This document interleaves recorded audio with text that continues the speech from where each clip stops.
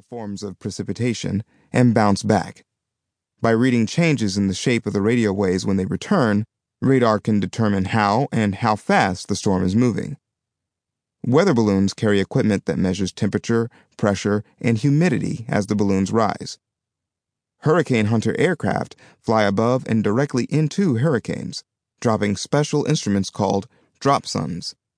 The devices take measurements as they fall, gathering information that helps meteorologists predict the path and intensity of the storm.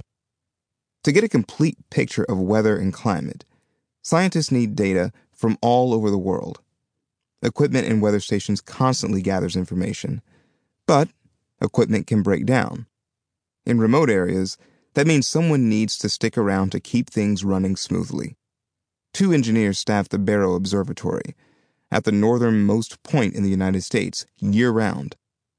News of a tornado sends most people scrambling for shelter, but scientists who study them sometimes race toward terrifying tornadoes, trying to gather as much information as they can. This mobile Doppler radar was part of a tornado research project called Vortex 2. It allowed scientists to take close-range readings from the storm. What does climate change have to do with it? Your local weather is affected by larger patterns around the world. High in the atmosphere, massive air currents circle the Earth. Ocean currents carry warm water from the equator to the poles. Big changes in temperatures, like the ones caused by global climate change, alter air and ocean currents, leading to huge differences in weather patterns and more extreme weather. Storms.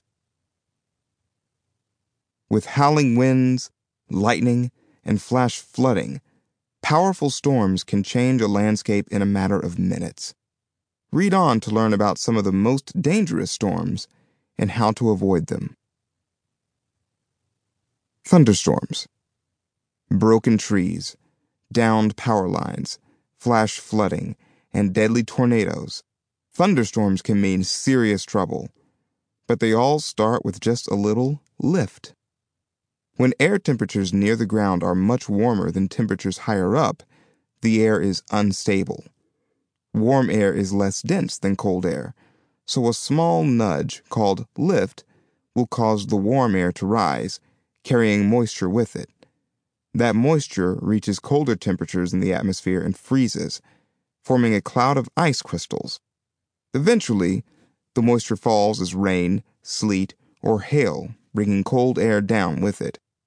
It might sound simple, but that fast-moving cold air can create winds up to 100 miles per hour, and those ice crystals and changing temperatures can lead to deadly lightning. In the United States, lightning kills about 50 people every year. Most of those people are caught out in the open, in fields or on the water when lightning strikes. At the first sign of a thunderstorm, the only safe thing to do is head indoors. Thunderstorms form most often during the summer months. That's when warm, moist air near the ground makes a big storm likely. Occasionally, the conditions necessary for thunder and lightning occur during the winter. Lightning storms during those months are known as thundersnow.